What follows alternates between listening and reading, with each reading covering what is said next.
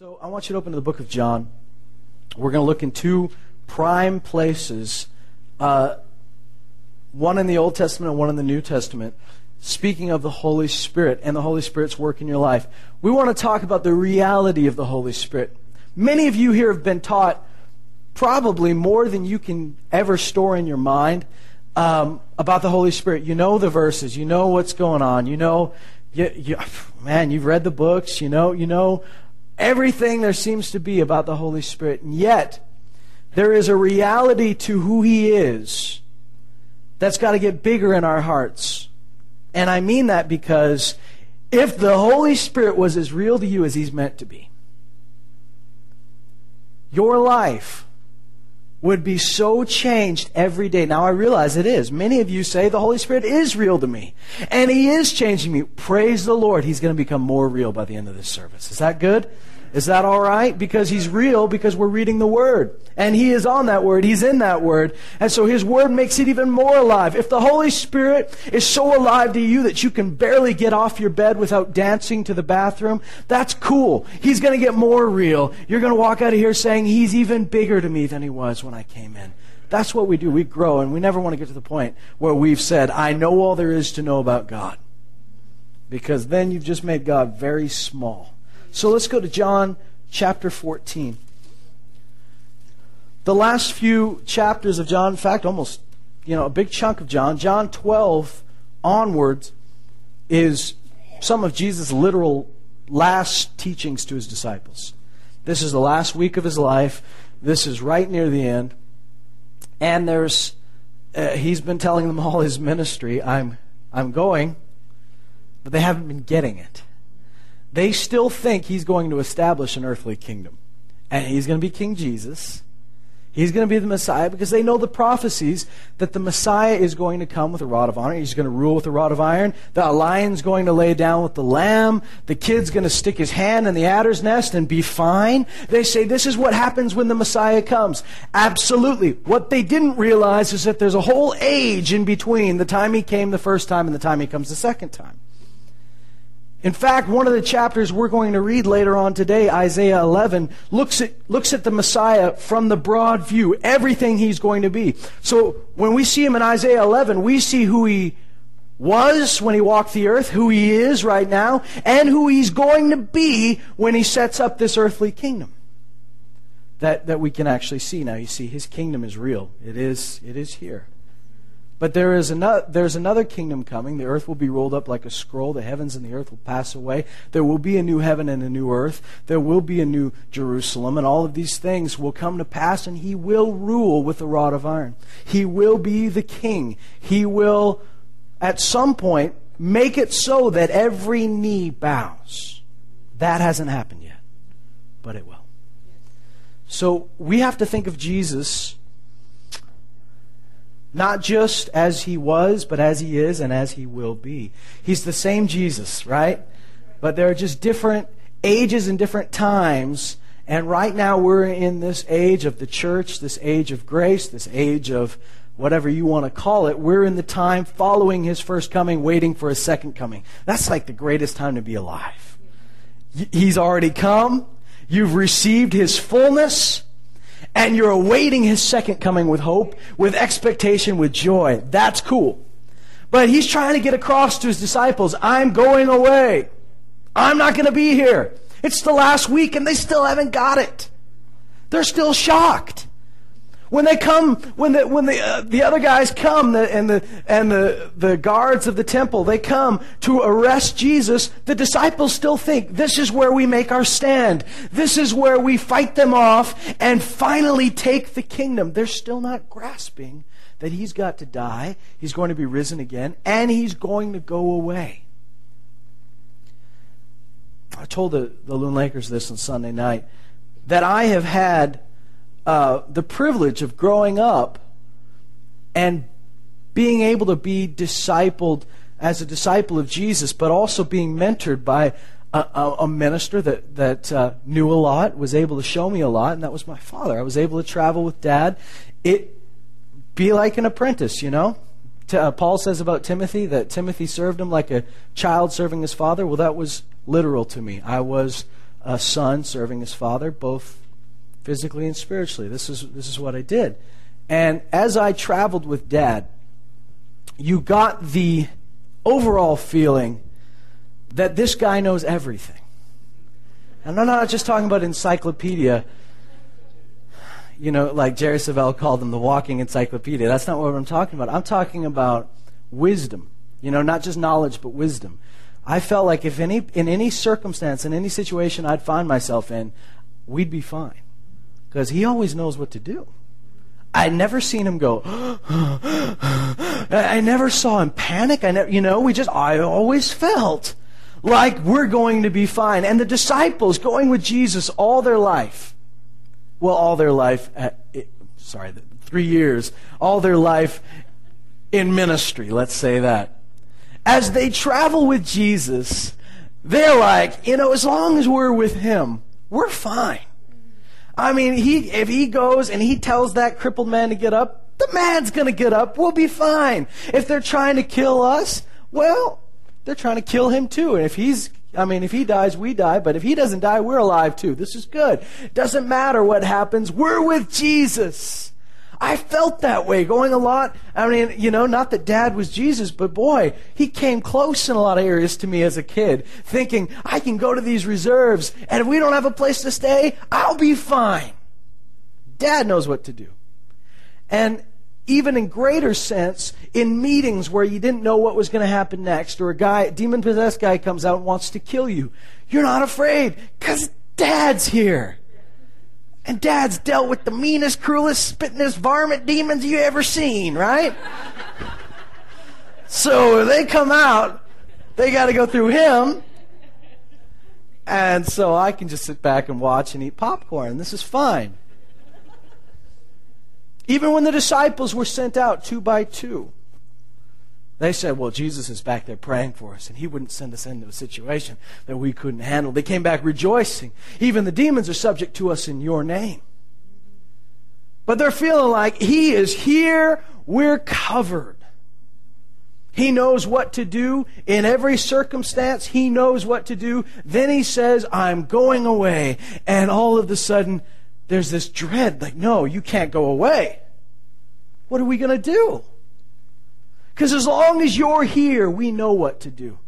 Where you go, we're able to walk right behind you. We know what the back of your head looks like, and we can follow you. If you're going to Samaria, we're going to Samaria. If you're going over here, we're going over here. If you're crossing the sea, we'll wake you up and say, don't you care that we're dying? But we at least know you're in the boat.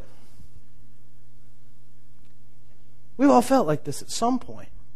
But there was a great security that they found in Jesus being physically there with them. Then he says, I'm going away. And where I go, you can't go. But I do go and prepare a place for you so that where I am, you may be also. This is freaky. This is scary. Let's read as he's walking them through this in John chapter 14. He says in verse 11, believe me that I am in the Father and the Father is in me. Otherwise, believe because of the works themselves. Truly, truly, I say to you, he who believes in me, the works that I do, he will do also, and greater works than these will he do, because I go to the Father. Now there's the shocker right there. The reason he's going to do the same things I do, the reason he's going to do greater things than I've done, is because I go away. This is what they weren't getting, is because I go away, you'll do great things. That made no sense to them, because up to this point they said, because you're here, we can do great things. But he goes, when I go away, you'll be able to do great things. In fact, greater things than I've even done. Now, that doesn't mean Jesus had no ability to do the greater things. Doesn't mean that they're outranking Jesus or outclassing him. But there is something that's going to change when he takes the keys of death, hell, and the grave. There's something that's going to change when he's risen from the dead and given the name above all names. So he says, the reason, the way you're going to be able to do all of this is because I go. Whatever you ask in my name, that will I do, so that the Father may be glorified in the Son. If you ask me anything in my name, I will do it. If you love me, you will keep my commandments. That's a big thought. Have you ever read Jesus' commandments? You may say, well, his commandments, like he said, my commandments are not burdensome, my burden is light. But you read the Sermon on the Mount? When he talks about, you've heard it said, this is what the law says. Now here's what I'm saying. Go way past that. You've heard it say that you're supposed to, an eye for an eye, tooth for tooth. But I'm telling you, if somebody smacks you, you turn the other cheek. He gives you all of these examples, and that would have been impossible to do in the flesh. It would have been impossible to do under the law. The only way you can do this is by grace. In other words, God's power imparted to you. The only way you can do all this stuff is by the Spirit. He says, if you love me, you will keep my commandments. If he had stopped there, this would be a difficult task. But he doesn't. He says, in verse 16, I will ask the Father, and he will give you another helper, that he may be with you forever. So here's the thing. He says, you'll do greater things than I've done. You'll keep all my commandments. And here's how. I'm going to the Father, and I'm sending you another helper. Now notice he says another. Why does he say another? Because what he was to them, the Holy Spirit was going to be in their lives. What they knew in Jesus, they were going to know in the Holy Spirit. He had been that person to them up to this point. He was the helper. He was alongside them. He was empowering them. He was showing them what to do. He was leading them where they needed to go. He was everything they needed. But he's going to go to the Father, and he's going to send a helper. Another helper. And here's what he says, that he may be with you forever. Now this is a promise of Jesus himself. He's going to be with you. The Holy Spirit is going to be with you forever. No longer do you have to pray what David said. Lord, do not take your Spirit from me. It's not going to happen. He's going to be with you forever. Verse 17 says this. That is the Spirit of truth. Now he is the Spirit of truth. And that's one of the things we look for all the time. We go through our daily life, and we're not just trying to find truth as in, what is truth, what's right, what's wrong. We're also trying to find out, what do I do today? How do I handle this situation? How do I act in this situation? What do I do with my kids? What do I do with my job? And the Spirit of truth has come to do exactly what Jesus did to the disciples. The Spirit of truth is here to do for you. But he has to be so real to us that he's just as real as if we had Jesus physically walking around with us. He says this. He says, this is the Spirit of truth whom the world cannot receive because it does not see him or know him. But you know him because he abides with you. So he's not saying he will abide with you. He says he already abides with you. How is the Holy Spirit abiding with them right now? When they're hearing this, how is he abiding with them? He's in Jesus. Right? He's in Jesus, and as Jesus is walking, they've already gotten to know the Holy Spirit. He abides with you and will be in you. Now this is why it's going to be better for you if he goes up. Because right now he's with you, but he's going to be in you. And here's what he says. Listen, this is such a powerful verse. I will not leave you as orphans. I will come to you. I want you to hear that, because this is what they were thinking. They have had a father, and he's going to be taken away. In their minds, Dad's going away. The one who has the answers, the one who showed us where to go, the one who told us what to do, the one who gave us everything we needed, provided for us physically, gave us bread, gave us food. He showed us how to pray, who to pray for. He empowered us to pray. He's going away. And if he were to go away and that would be the end of the story, they would be orphans. But he's not going to leave you as orphans. I will come to you. Now you can say, is this talking about the resurrection? Certainly it could be. But in direct context, what's he been talking about? The Holy Spirit. How are you not an orphan? You have the Spirit of Jesus. And this is the thing. There was a period of time, a very short period of time, it may have been mere seconds in my mind, where when my father went to be with the Lord, I thought, what am I going to do now? And immediately the Holy Spirit rose up and said, you're not an orphan. You're not fatherless. Now that may be a nice cliche pat answer. Put it in a Dayspring card and give it to somebody. But until it's revealed by the Father Himself, there's not much you can do. Because you can try to comfort and help somebody with that. But to me, it was not just a, there, you have a Heavenly Father. You know, sometimes when we say that, it's so pat that it almost has no power. Oh, you have a Heavenly Father. Now, if you mean it and you're speaking it with power, do not be condemned. Say, yes, I'm going to say that, because that is a powerful thing to say. What I'm saying is sometimes we say it without thinking of how powerful that is. We say, oh, there, you have a dad. We say it in the same way that somebody would say this, we almost say it like the Lion King. Mufasa is always with you. That kind of stuff doesn't fly. When somebody says, oh, you lost your mom. Well, she's always with you. Really? Really?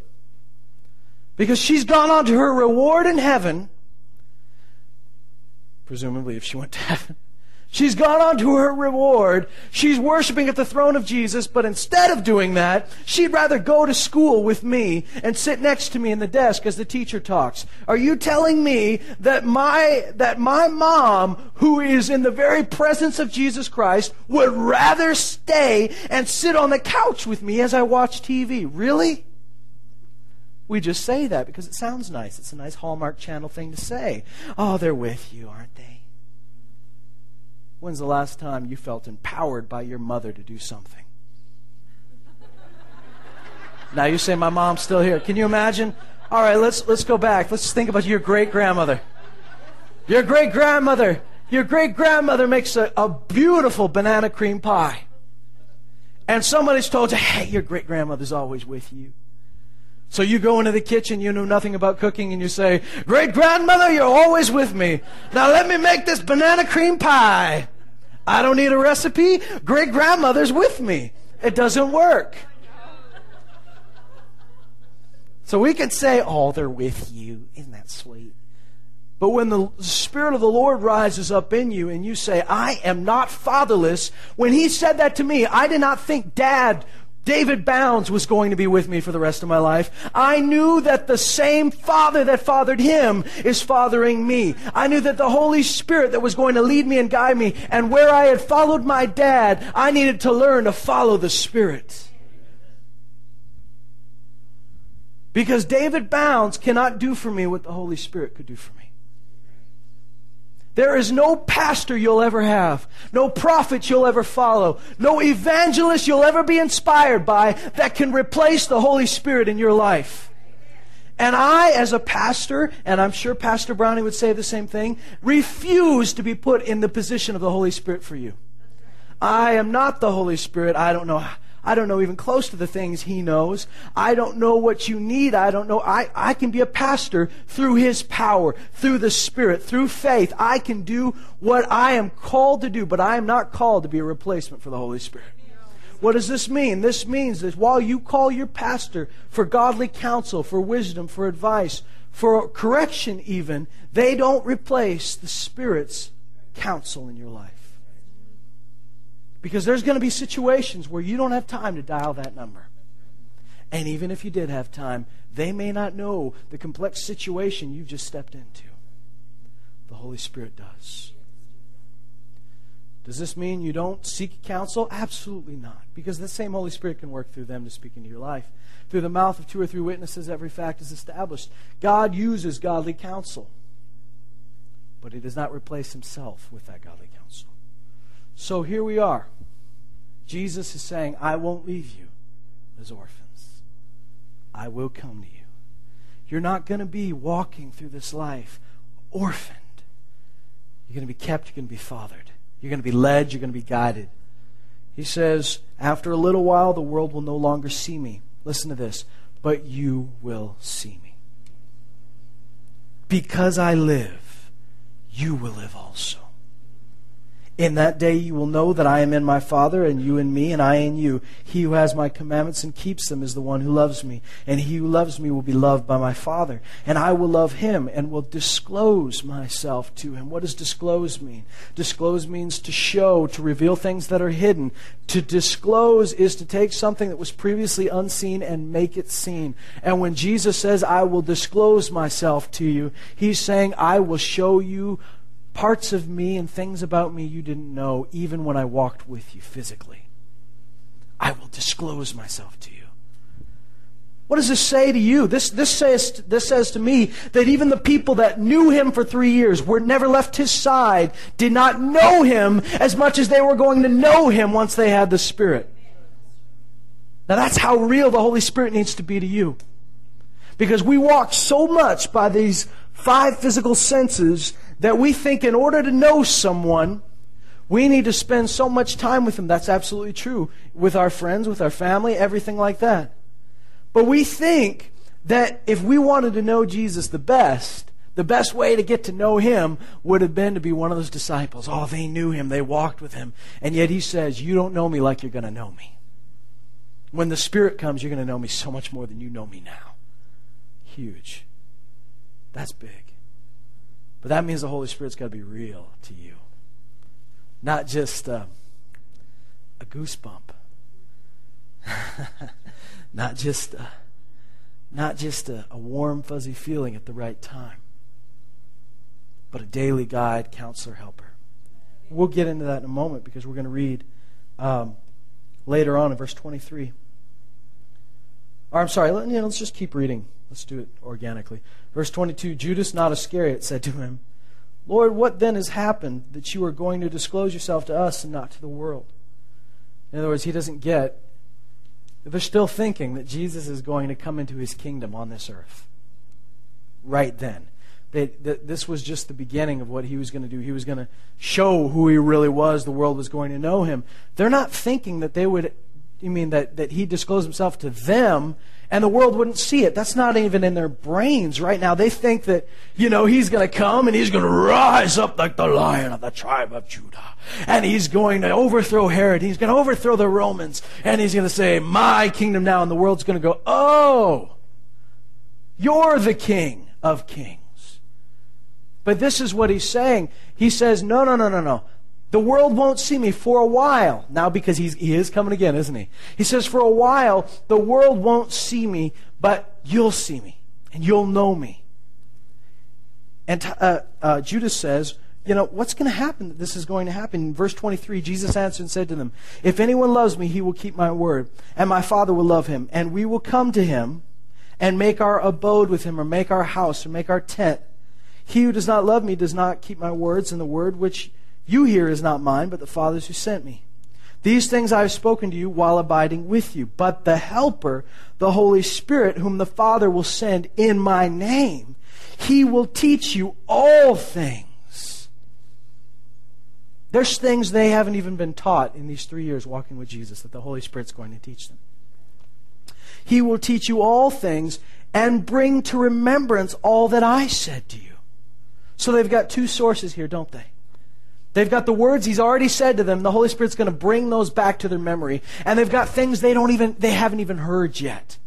The Apostle Paul would be an example of this. The Apostle Paul did not walk with Jesus while he was on the earth, but then he was given this great revelation that Peter was given as well, that this message was to the Gentiles as well. This was a brand new thing for them, and this was something that Jesus didn't even really talk about, but he said the Holy Spirit's going to teach you. And he said he'll teach you all things and bring to remembrance that which I have spoken to you. Peace I leave with you, my peace I give to you. Not as the world gives do I give to you. Do not let your heart be troubled, nor let it be fearful. You have heard that I said to you, if I go away and I will come to you. If you love me, you would have rejoiced because I go to the Father, for the Father is greater than I. Now I have told you before it happens, so that when it happens, you may believe. Now he goes on and he begins to speak about what it means to abide in him and abide with him. And it's not a coincidence that he talks about abiding in him right after he tells them about the Holy Spirit. That's not just, he's ADD going from subject to subject. This ties in together. You cannot abide in Jesus without the Holy Spirit. Can't happen. Just doesn't happen.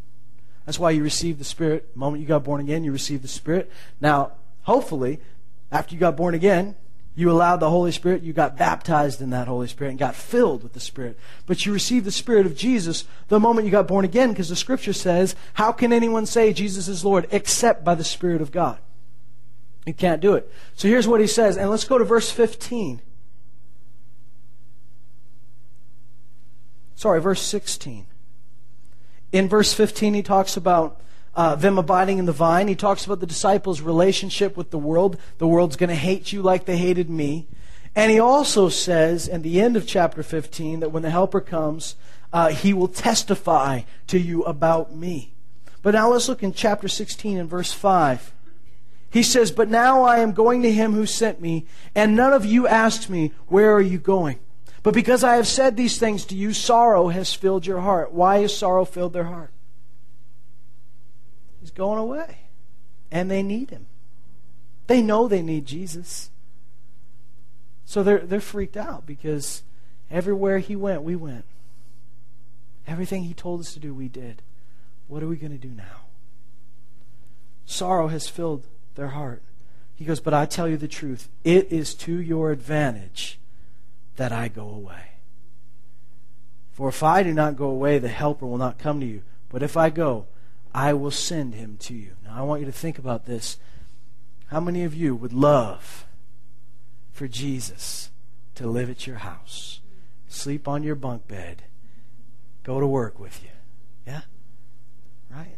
We'd all want that, right? But you know that would be worse than what you have the opportunity to have now. It's better that he's not here. Because if he's not here, he sends the Spirit to us. Now that may sound like an extreme thought. You go, I almost whispered it when I said it so that nobody else hears it. But this is what he said. It's to your advantage that I go away. Because if I do, I can send my Spirit to you. Now you may say, well, of course it's because if there's only one of him, how can he be in Israel and Canada at the same time, right? But he said this just to 12 guys. To you 12. Now it's for all of us, but he just said, even to you 12, it's better for you if I'm not here. Now the reason most of us gasp at that and go, that can't be true. It's better that we don't have a physical Jesus walking around with us, pastoring our church. I'd love for Jesus to be the pastor of this church, but he said it's better if I'm not, because I'm giving you each the Holy Spirit. That there's a version of me in every believer that will receive it. And it's better. Now you see, as long as we still gasp at this, as long as we still want physical Jesus, we're not grasping how real the Holy Spirit is. As long as you say, no, I still think it'd be better for Jesus to live on my bunk bed, you're not grasping how real the Spirit he gave you is. Because that Spirit is so real, it's just as good, in fact, better than if he was physically here with you right now. Now, of course, that sounds crazy if you treat the Holy Spirit like a mood ring, or you treat the Holy Spirit like a, Tamagotchi. Remember those little pets or a pet rock, Brent.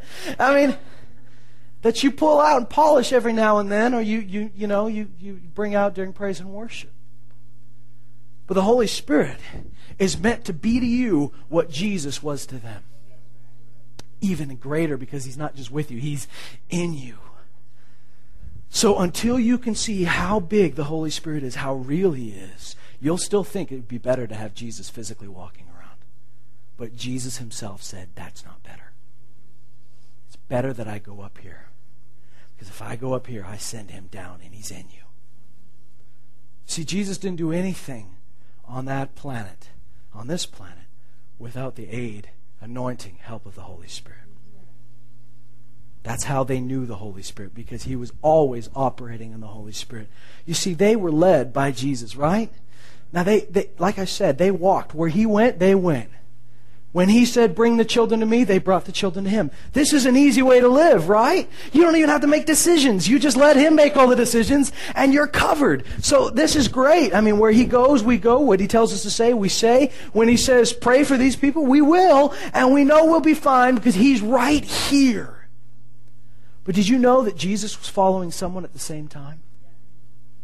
As they were following the back of His head, He was being led by the Holy Spirit, going wherever the Father told Him to go. How did the Father communicate with Jesus? Through the Spirit.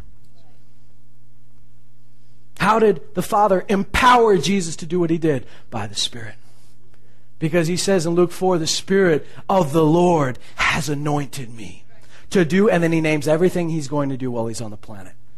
Everything He did, everything He said was empowered, directed, and done through the Holy Spirit. That's the same Spirit He gave to you. So, we got to learn to walk like Jesus walked. Instead of looking at the back of a physical head that we can follow, we got to look at the unseen Spirit and be led by that Spirit, just as real as if Jesus were with us. How would your day change if Jesus lived in your house? It would change, wouldn't it? If Jesus lived in your basement, what would you do differently? Why? Because you see Him. And because you see Him, you act differently. Because He's around, you don't want to embarrass yourself in front of Jesus, so we're not going to watch that movie that insults His name. So, because He's here, I am not going to talk to my wife like she's lower than me, because I know Jesus doesn't like that. Because He's here, I'm going to go to church and rejoice because Jesus is right here. But He says that the Spirit is with me right now, and He's going to be with you. I'm not leaving you as orphans. He will lead you and guide you into all the truth. The Spirit is to you what Jesus was to the disciples. Even greater, because He's not with you, He's in you. So, how would you act if Jesus lived in your basement? Act like that now, because the Spirit is in you. Now, if Jesus took you to the mall by the hand and said, we're going to the mall, and we went to Orange Julius, and He said, lay your hands. Jesus physically was there, said, lay your hands. Put your hand on mine, and we're going to lay it on the hot dog lady's head. You do it, wouldn't you? Now, what if the Holy Spirit says, lay your hand on that hot dog lady's head, and my hand will be on you? You do it. If Jesus were with you, would you ever come up with your own plans for the day? Would you ask Him what the plan was? Would you say, here's what we're doing, Jesus, today? Or maybe He gives you a plan, and you go, I got some adjustments to that plan. Don't you think the Holy Spirit's able to give you the same plan?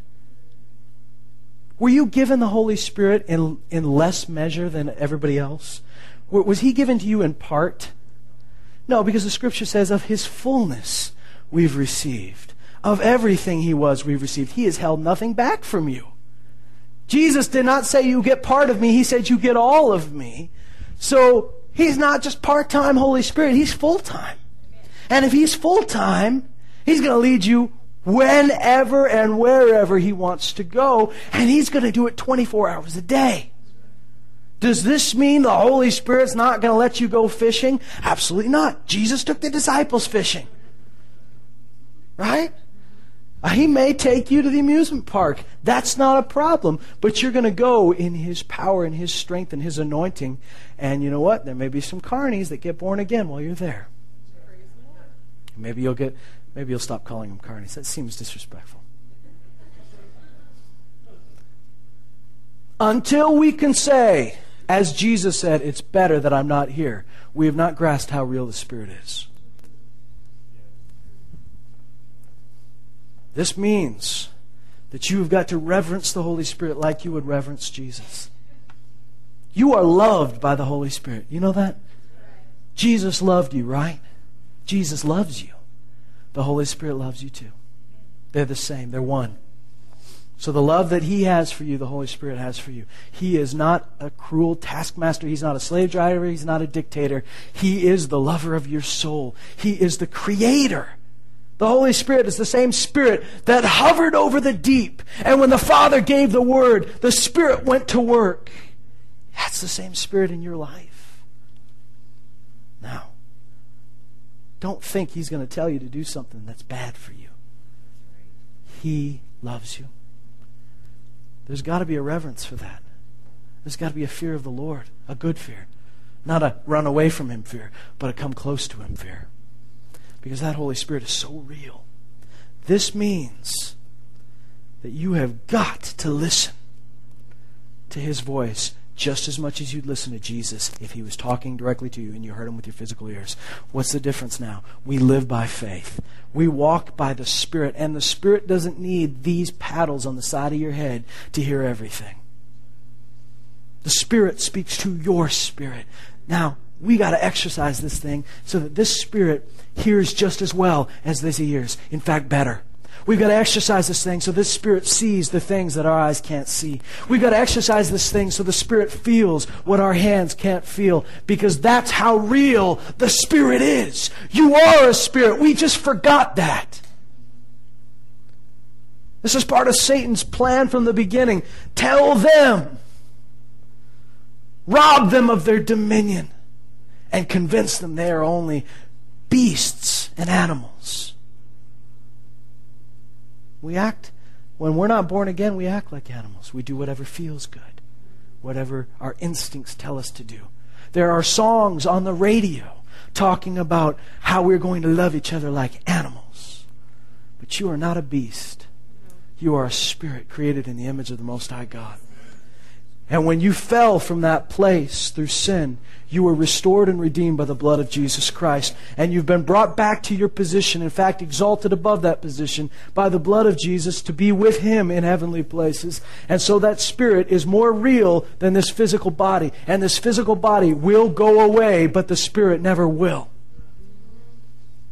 Make it so real to you, and it could be the thing that saves your life. If at the very least it's going to be the thing that gives you life, that you go through life just genuinely empowered, anointed in everyday life. But it could save your life as well. I told the Loon Lakers this story that many of you have heard. My father went to the Philippines for the first time in 1989. He went with the Spirit, right?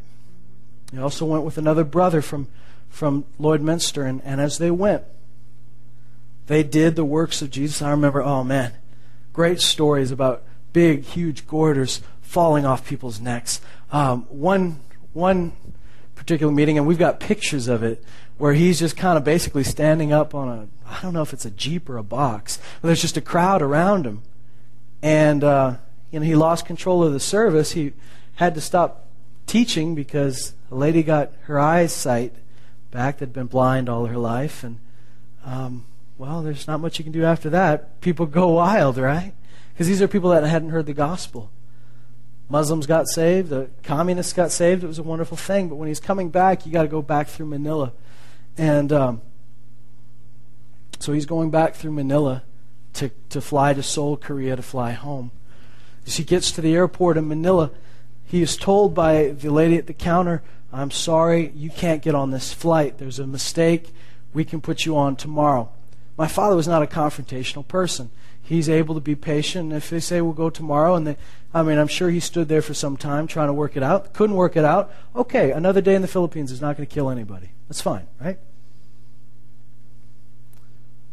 As he walks away, the Holy Spirit says, "Get on that plane." You have a choice there. Do I fear God or do I fear man? Do I listen to the Holy Spirit who's with me to lead me and guide me? Or do I listen to that person who's very persuasive and very convincing and knows what they're doing? You see, when the Holy Spirit becomes real to us, He's the only one we care about. And if you conflict with the Holy Spirit, you lose. I listen to Him. So Dad, listen to the Holy Spirit. Now you may say, but then I have to go back and look like the North American jerk that's always, I want on the plane, I want a cheeseburger. We don't want to be that person. We want to be nice. Right? We don't want to conflict. We don't want to make them upset. We want to be gentle and nice. And this happens to us all the time. But if the apostles were very gentle, meek, wonderful people, loving, But when you stop the gospel, when they're told to preach, it doesn't matter. You see, they obey the law better than anybody else until the law says, don't preach. They're like, sorry. That's above my jurisdiction. You can't tell me not to preach because the Holy Spirit told me to preach. And the Holy Spirit told me to preach, He outranks you. So Dad goes back to the counter. Says, I got to get on this plane. And the Lord made a way for them to get on that plane. The next day, the hotel they were staying in, Hotel Intercontinental in Manila, was taken over by rebels. And everyone in that hotel was taken hostage. Could have been killed. You don't have the option to say no to the Holy Spirit. He cares about you more than anyone else will. And when He becomes so real to you, you listen to Him before you listen to anyone else. You obey Him before you obey anybody else because He loves you. Now here's the thing. Let's not forget, Jesus said, better for you that I'm not here. Because if I'm not here, I send Him. In verse 8, He says, when He comes, He will convict the world concerning sin and righteousness and judgment. Concerning sin, because they do not believe in Me. So that's what He's convicting them of, their unbelief. What does He convict you of? Because you obviously believe in Him, so what's He convicting you of? Well, righteousness. This is what He says. Concerning righteousness, because I go to the Father and you no longer see Me. He says this, and concerning judgment, because the ruler of this world has been judged. I have many more things to say to you, but you cannot bear them now. But when He, the Spirit of truth, comes, He will guide you into all the truth. Listen to that in verse 12. He says, I've got many more things to say to you, but you cannot bear them now. This means I got another book to write. I've got more teaching for you, but you can't hear it now. But what does He say? But. What does but mean? But means there is something coming up that stands against what I just said, that there is a mitigating factor that's going to change everything. You can't hear what I have to say to you now. But when the Spirit of truth comes, He will guide you in all the truth. What does this mean? There's stuff the disciples could not learn while Jesus was physically with them. But there was things they could learn once He was in them. That when the Spirit came, they were going to be able to walk in truth that even Jesus could not teach them. Not because Jesus didn't know it, but that they could not hear it. You see, that's the difference. It's not that God doesn't know the answer. It's that without the Spirit, you can't hear the answer. It's not that Jesus didn't know what to teach them. It's that they could not hear it. But when the Spirit comes, He will guide you into all the truth. For He will not speak on His own initiative. But whatever He hears, He will speak. And He will disclose to you what is to come. Who does that sound like? I don't speak on my initiative. Whatever I hear, I say. Who does that sound like? Jesus. It's the same Spirit. He says He will not speak on His own initiative, but whatever He hears, listen to that, whatever He hears. Do you think the Holy Spirit's going to hear a lot? Whatever He hears, He will disclose it to you. What is to come. Sorry, let me read that again. Whatever He hears, He will speak. The Holy Spirit's going to tell some secrets here. He's going to reveal to you things about Jesus and things about the Father that you could never grasp without Him. Whatever He hears, He will speak, and He will disclose to you what is to come. That means that the Holy Spirit's not just telling you about what's going on right now or what happened before. He's not just explaining things to you. He's also showing you things that are to come. Now, can you expect? You say, well, I'm not a prophet. No, you may not be a prophet in your primary call, but you do have the spirit of prophecy in you. You've got the Holy Spirit that knows the future, and there are going to be times in your life where you have to know what is to come. Now, sure, we're talking about, of course, the second coming of Jesus. Yeah, but there's more than that. Jesus knew things that He couldn't have known any other way. And that same Spirit's in you. He will disclose to you what is to come. Now listen to this. All things that the Father has are mine. Did you hear that? All things that the Father has are mine. Everything. There's nothing left out of that, right? He says, therefore I said that He takes of mine and will disclose it to you. That means everything that the Father has, Jesus had. And everything that Jesus had, the Spirit is willing to disclose to you. Now, you can't store all that knowledge in your brain because your brain's not big enough to hold an infinite God. But your spirit is able to receive from the infinite God whatever you need to know, whenever you need to know it.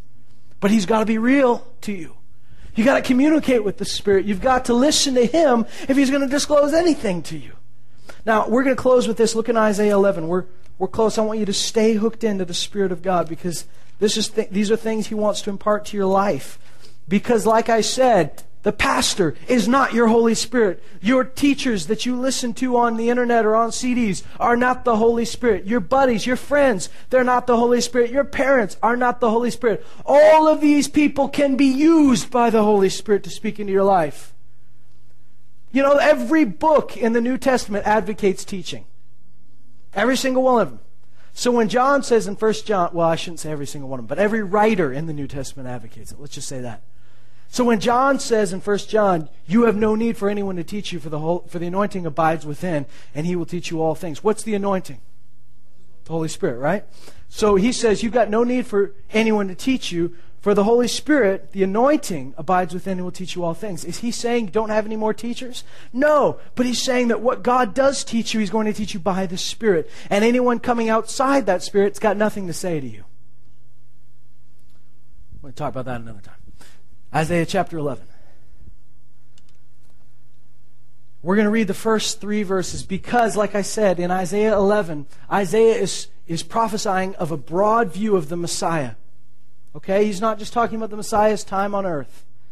He's also talking about when He comes back and sets up an earthly kingdom. Okay? Because in the big chunk of this chapter is talking about when He will rule with the rod of iron. When the lion will lay down with the lamb. Has anybody seen that happening lately? No. I mean, you could probably train a lion to be tame and not eat a lamb, but this is not going to happen in the wild. And a kid's not going to stick his hand in the adder's den and be fine. This is going to happen when Jesus sets up a new kingdom. So Isaiah is looking at the Messiah from far back, okay? So you say, is this for today or is it for tomorrow? It's both. Because what he's talking about, he's going to talk about Messiah walking the earth, and he's going to talk about Messiah setting up a kingdom. So just because you say, it's talking about the future, doesn't mean it's not talking about what Jesus was when He came. This is somebody standing far back and seeing everything the Messiah would be. Part of that was when He walked the earth. Part of that is when He's head of the church. And part of that is when He's going to set up that kingdom. All right, so look at this. In chapter 11, verse 1. Then a shoot will spring from the stem of Jesse, and a branch from his roots will bear fruit. Who's that? That's Jesus. The Spirit of the Lord will rest on Him. Is that the Spirit that you've received? Yes, it is. Here's what He is. He is the Spirit of wisdom and understanding. The Spirit you've received is the Spirit of wisdom and understanding, the ability to go through and grasp that wisdom. He is the Spirit of counsel and strength. Listen to that. He is the Spirit of counsel. This is what you need in your life. You need the Spirit of counsel.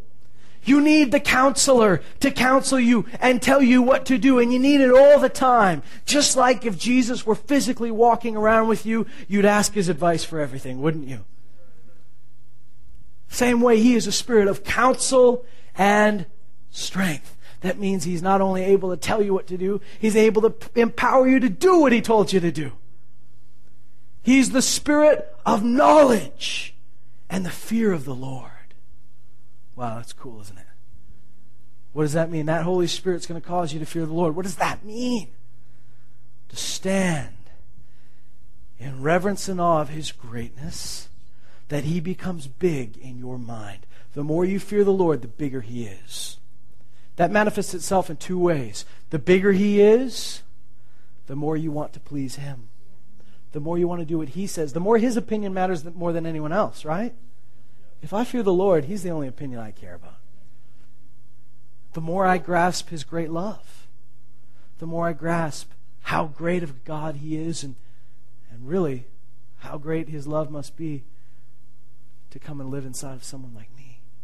but also the fear of the Lord. The Scripture says that when you fear the Lord, you don't fear evil tidings. See, because he got bigger, I look to him first, but also because he got bigger, the enemies got smaller. The troubles got smaller. All the things that came against me got really small because I fear the Lord, and he's huge.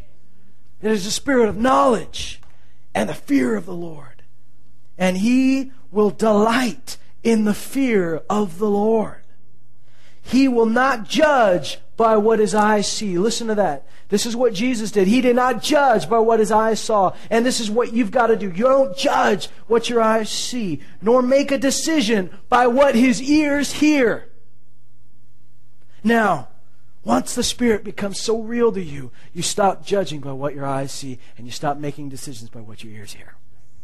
This is the role of the Spirit in your life, that you can turn these things off and go in here. Look inward to the Spirit. As I quit using my eyes to judge, and I quit using my ears to make decisions, and I start going to the Holy Spirit, the Spirit of wisdom and understanding, the Spirit of counsel and strength, the Spirit of knowledge and the fear of the Lord, the Spirit that causes me to delight in the fear of the Lord, the Spirit that causes me not to judge by what my eyes see, nor make a decision by what my ears hear. It's that Spirit that is on me. The next few verses begin to speak of what he will do when he reigns as King of Kings. Now, he is King of Kings right now, but there will be a time when every knee will bow. But this Spirit is not a future spirit. This is the Spirit that walked with Jesus as he walked the earth. That he said, I'm leaving with you. And you already know him because you saw him in me. Now, I want you to be able to say, every morning ask yourself this question: would it be better if Jesus were physically living in my basement? Ask yourself that question, because as long as you're answering yes, you may not be fully grasping how real the Holy Spirit is. Because Jesus may live in your basement, but instead he went to the Father and sent his Spirit to live in you. And you've got to follow him like you'd follow Jesus. You've got to walk behind him like you'd walk.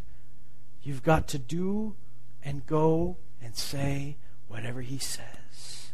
This is how real he's meant to be to you. More real than physical Jesus walking around. Wow. This is who he is. Now, it's up to us to, by faith, receive what's promised. It's up to us to say, he has promised the Holy Spirit. Now, you have the Holy Spirit. I'm sure almost everybody in this room, if not all of you, have the Holy Spirit. It's up to you to acknowledge his presence in your life. Just like if Jesus were walking with you, you could ignore him. You could go a different way. But boy, if you want life, if you want joy, if you want peace, you do what the Master says. You go with him. You understand that he loves you. He loved you before you did anything for him. He was pleased with you the moment you got born again. And yet you want to do the things that are pleasing in his eyes. You just follow. This is what he's asking you to do. Be a disciple. Follow me around. Go where I tell you to go. Lay hands on the people I tell you to lay hands on. Listen to me before you listen to your ears. Watch me before you watch with your eyes. And he'll be so real and so powerful in our lives. This is the end of doubt and unbelief, is really letting the Holy Spirit be who he's supposed to be in your life. Stop acting like an orphan. What does an orphan do? They fend for themselves. They make their own decisions. They look out for themselves because they have to. You're not an orphan. Stop acting like orphans. Now, if you say, I've never acted like an orphan, praise the Lord. Excel even more. Would you stand up?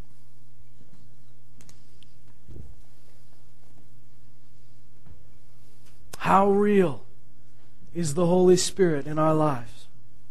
How real is Jesus to us? We tell ourselves everything would be different if we had walked with Jesus as the disciples did. But you've got something even better. You have His Spirit inside of you. Your relationship with Jesus is real. You've got to abide in Him and He abide in you. You've got to let His words abide in you. You've got to let His love abide in you. But the channel that the Father uses, the channel that God uses to get everything you ever need, is through the Holy Spirit. It is through His Spirit that He speaks to you. It is through His Spirit that He strengthens you. It is through His Spirit that He guides you. It is through His Spirit that He teaches you. It is by the Spirit. Let's make that Holy Spirit so real in our lives. Let's let Him be so real that we can truly say, it's better. It's better that we have Him. There's no friend in your life, there's no counselor, there's no teacher, there's no father, there's no mother that is as good, as knowing, as loving, as real, as true as the Holy Spirit that you've been given. What a gift. What a gift. Now, Lord, we acknowledge You. We acknowledge Your Lordship in our lives. We acknowledge that You are our Father. Oh, thank You for being our Father. We say right now that we are the children of God. Behold what manner of love the Father has given unto us, that we should be called the children of God. Oh, wow. And as Your sons, You've given us a pledge, a seal, that is the Holy Spirit. You've not left us as orphans. You've not left us fatherless, without guidance, without counsel. And we listen to You.